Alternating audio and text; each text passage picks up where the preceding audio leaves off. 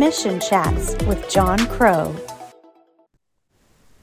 Welcome back to Mission Chats. Today, I am looking forward to hearing the story of someone whose ministry my wife Holly and I have benefited from personally. And the ministry is known as Eden Ridge, and it's a fantastic retreat center, I will call it, up in the mountains of Tennessee, a beautiful part of the United States.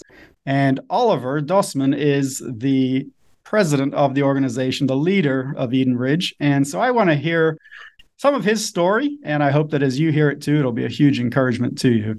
So Oliver, to kick us off, I just love to hear kind of your own personal journey of coming to faith and kind of how you got to the point you are now with the ministry. Well, thanks, John. First of all, thank you for this opportunity. It's great to chat with you today. And the story of Eden Ridge is a God story, and I always appreciate the opportunity to share it. So thank you for that. To give you a little bit of the backstory, I was born in Paris, France. My family is originally from France. My parents were both born and raised in Paris, became believers through a different story. But to make a long story short, they became believers with the Bible, not knowing any Christians back when I was 2 years old, 2.5 years old. And so essentially, I grew up in a Christian home when I was 2.5, 3 years old. They became Christian believers, and we were still living in Paris. And we went to Geneva, Switzerland, to a Bible school. Okay. And because they wanted to just learn more about the Bible and about God, and they were pointed in the direction of this Bible school in Geneva. So we went there when I was 5 years old. And then after a year there, we ended up in the Loire Valley, just about 150 miles south of Paris, because my dad's mom and dad were living there. So we ended up going there, a little town called Amboise, France. And everything was going great. And we joined a little tiny church. If you know anything about the Christian world in France, it's very small. A church of 20 people is an average church. 50 people is a big church. 100 people is a huge church. Right. And so it's a very different setting than here, of course, in the United States. But we were part of this little church, and everything was going great. And one day, I remember specifically, I was about 10 years old. I don't know the exact date. But my dad and I were out walking in the woods, just having a nice walk like we did all the time. And he asked me specifically if I believed in Jesus and if I had accepted Jesus in my heart. And my answer was, well, yeah, of course, you have, so I have. You're a Christian, so I'm a Christian. And so, of course, that was the perfect opportunity for him to explain to me that that's not how it works, that I had to be a personal commitment, a personal relationship with Jesus. And so that day, I remember accepting Christ into my life. When I was about 11 years old, my parents sensed that God was calling them into missions. They didn't know really what that would look like. They had no idea, but through some various God stories that I won't get into right here, but we ended up connecting with a ministry in Ecuador called HCJB, and they were looking for French people to come to Ecuador and to broadcast, to produce radio programs that would then be transmitted around the world via shortwave. And so we ended up going to Ecuador. Yep. And before we could get to Ecuador, my parents needed to learn Spanish. Right. And I needed to learn English because the school that I would be attending in Ecuador was an American school for embassy kids, business kids, missionary kids, a Christian school. Okay. And I didn't speak English. Right. So I needed to learn English. They needed to learn Spanish. And so where do you go when you need to learn Spanish and English?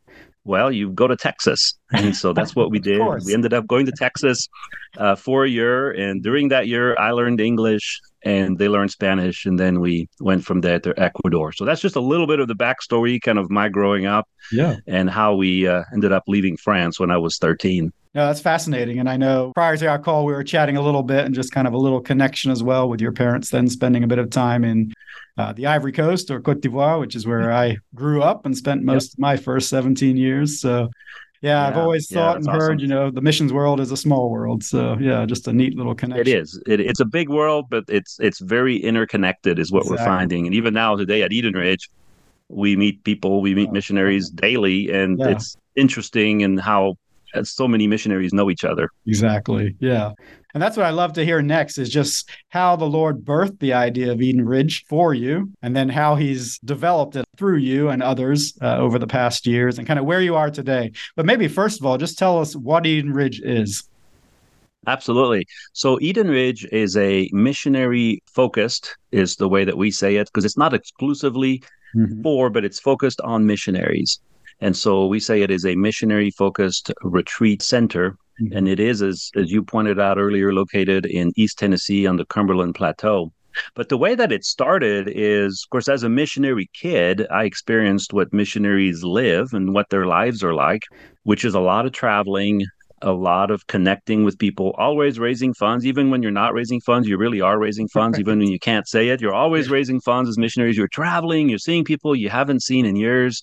And it is really rewarding and exciting and fun, but it is also exhausting. And Right. so, as a missionary kid, I experienced that. I was a teenager, so I was having a great time, but I could see how it was exhausting for our family to be going from house to house and always staying in people's homes. And so, as I went to, after a few years in Ecuador in high school, I went to Moody Bible Institute in Chicago for a few years. And then I ended up at a university called Union University in West Tennessee, and that's how I landed in Tennessee. And the story of how this whole idea came about is really a God story. I had some friends at Union. Of course, I didn't know anybody when I got there, but I was meeting people in my classes, and two friends in particular. Their names were Chris and Ashley.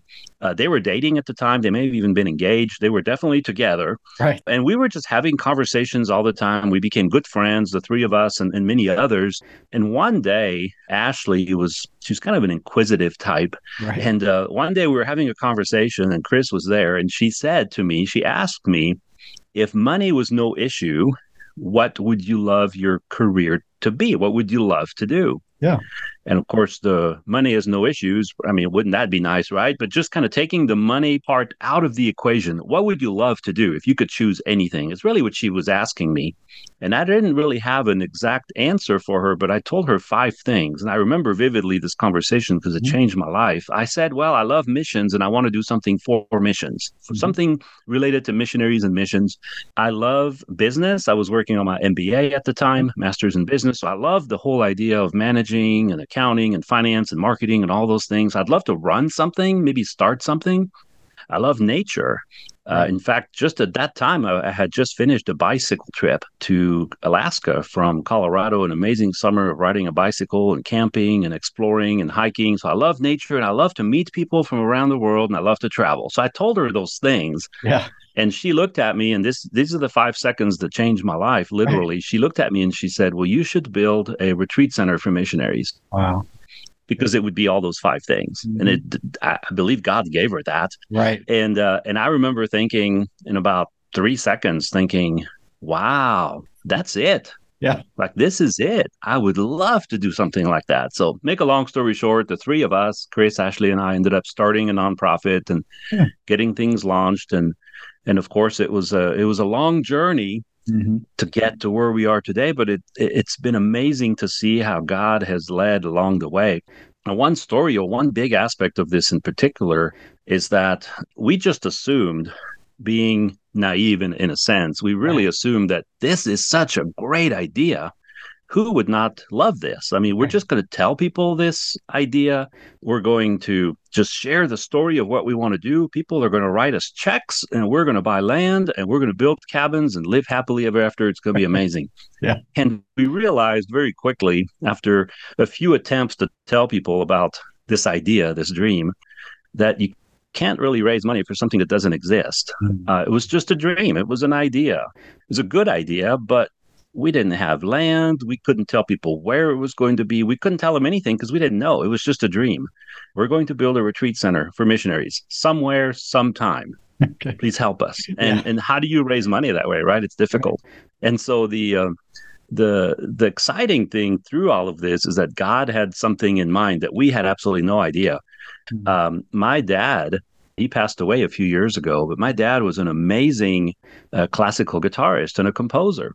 Okay. In fact, before they were believers, he played at Carnegie Hall and traveled the world. I mean, that was his career. He was a classical guitar instructor, private instructor, and became believers. As I mentioned earlier, they continued to do music, just not professionally, but they continue to do music. My mom played the recorder very beautifully, and they played together, but they never had really recorded music of the two of them. And people always asked about as we traveled as missionaries and told the story of what they were doing in Ecuador and so forth, they would play music. People would ask, how could we get some of that music? We love it. And we didn't have any good recordings of it. So what we ended up doing was recording CDs, albums. Yeah. And we said, all right, we're going to do that.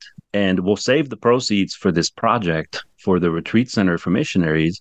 And in 2 years, we sold 15,000 CDs. Wow. Which generated $150,000. And that's how we were able to buy land. So God really, it's a God. I mean, I was telling somebody the other day, actually having this conversation, it's fun now to tell the story because it's in the past. And I know that God has blessed us and brought us to this point. Yeah. But back then we didn't know. We had no idea it was going to work. We were just trusting God and thinking, all right, we're going to do this. Sure. We were just determined, probably a little stubborn. Mm-hmm. And we're like, all right, we're going to do this. And now I look back, 20 years later, and I see, wow, that was such a really cool thing that God allowed this to happen. And it was just a total blessing. Right. Yeah, for sure. And I know in my life journey, I'm sure you can speak to that too. Often we have those moments where it's like, there's no way this is going to work out, or, we don't see how it's going to come together. And yet when it does, it's such a boost to our faith. And it's kind of one of those things that in a future difficult circumstance or hard time, you can look back and kind of see that God is faithful and wants to provide or whatever it is you're facing. So that's awesome. I love that. Yeah. And that's a beautiful God story, of course, but I always also give you a chance to share something that you've seen God do in your own life or through the ministry. And of course, you've shared a bit of that already, but if there's something else that comes to mind, I'd love to hear that too. Well, there's a side element to this, in the sense that I work full time for Eden Ridge, but God made it possible for me to start a business on the side, which is a web design company. Yeah. And so now that company provides for me and my family financially and allows me the flexibility to do Eden Ridge and to work full time, almost full time with Eden Ridge. And so and I guess the neat thing is, as I think about it, what Ashley asked me when she said, if money was no issue, seems like a crazy notion there. If money was no issue, because of course money is an issue, right? Yeah. But now that I look back, of course, there are always ups and downs and so forth. But it's amazing to see how this career that I've embarked on has allowed me and given me the privilege and the flexibility to be able to work for Eden Ridge. And I 100% or 2,000% consider that a blessing every day. For sure. That I'm able to do this. No, that's awesome. Yeah, so encouraging to hear that.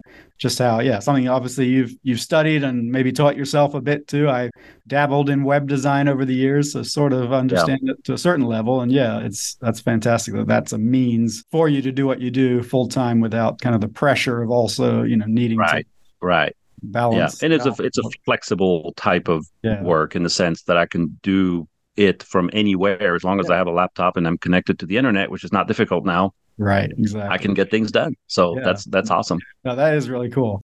Well, it's always an encouragement to me to hear how God uses different people with different skills and experiences to do something for the mission world. And Oliver is a great example of that. And I hope you'll tune in for the next episode when we hear a bit more from him on his experience and perspective on missions. Find us online at missionchats.com.